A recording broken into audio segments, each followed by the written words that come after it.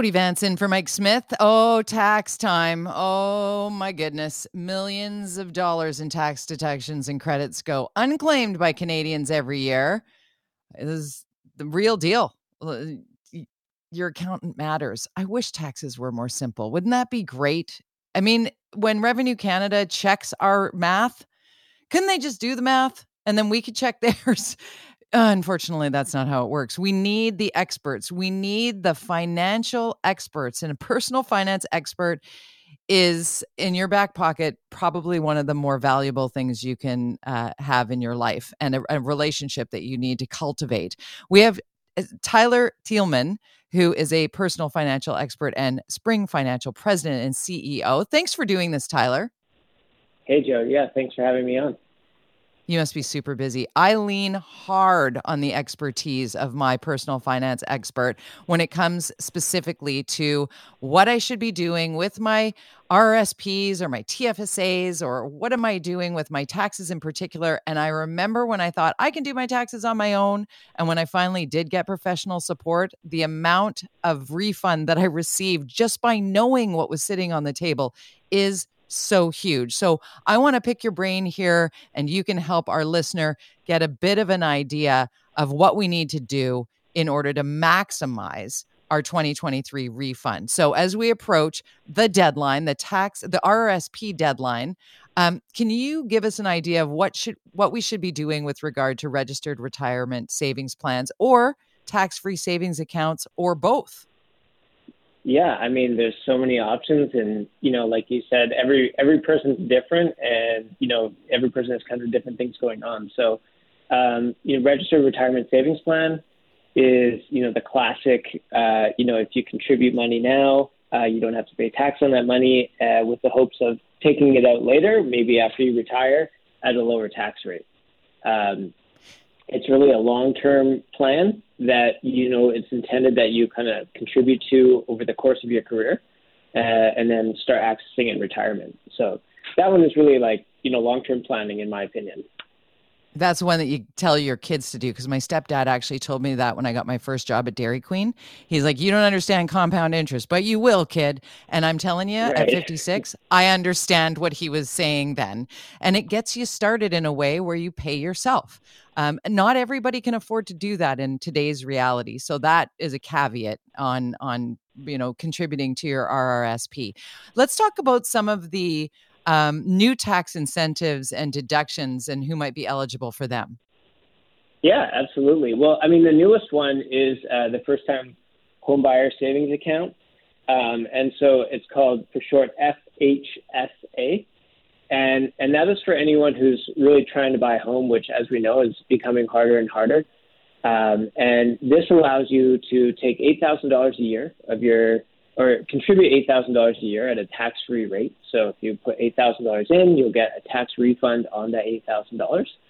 And every year you can do $8,000 up into $40,000 total. So, and then when you take it out to buy a house, you can take it out tax-free as well. So very different from an RRSP. When you take money out of an RRSP, you pay tax on it. For this, if you take it out and buy a house, you don't pay any tax. So you don't pay any tax on the money going in, and you don't pay any tax on the money going out. And if you do the math on that, based on the percentage of taxes you pay in your household, that can be a significant saving, both going in and when you finally get to be that first-time home buyer, which is super exciting. Now, let's, if you don't mind, Tyler, talk about the most common mistakes people make when filing. Yeah, I mean, I think, there's over 400 different, tax credits or rebates or things you can do to reduce the total amount of tax paid. So everything from medical expenses to certain employment expenses. Even if you are an employee, sometimes you can still get certain employment expenses deducted. You don't have to be self-employed. Obviously, for self-employed people, there's a lot going on. Charitable deductions, all sorts of stuff. Childcare. So it really spans, kind of every single life circumstance. And, right. I agree with what you said. If you can try using TurboTax and some of those things, or, if you feel like your situation is complicated, it probably is really helpful.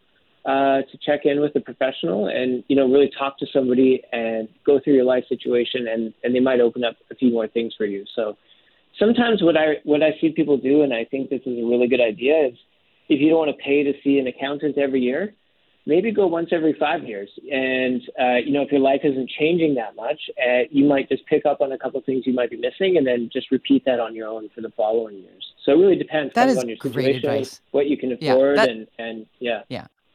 That's really great advice, Tyler, honestly. Tyler is the president and CEO of Spring Financial, personal finance expert. And I think that's a really important piece because not everybody can afford the luxury of an accountant, but you might find that having a personal finance expert or accountant look at your return and even look back at previous returns, you can file for correction. You can end up making sure that money that sits on the table, what I said off the top of this segment, in how many millions of dollars in tax deductions and credits go unclaimed by Canadians, those sit on the table. That is still your money. You just have to figure out how to maximize your returns, and having an expert help you with that is the first step in the right direction. So if, like you said, Tyler, once every number of years, if you can, take what you've got, go in and have it put through the expert lens.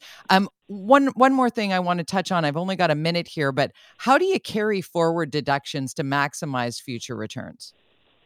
Yeah, that's a great question. So there's a number of things that you can carry forward deductions for. RSPs is probably the biggest one.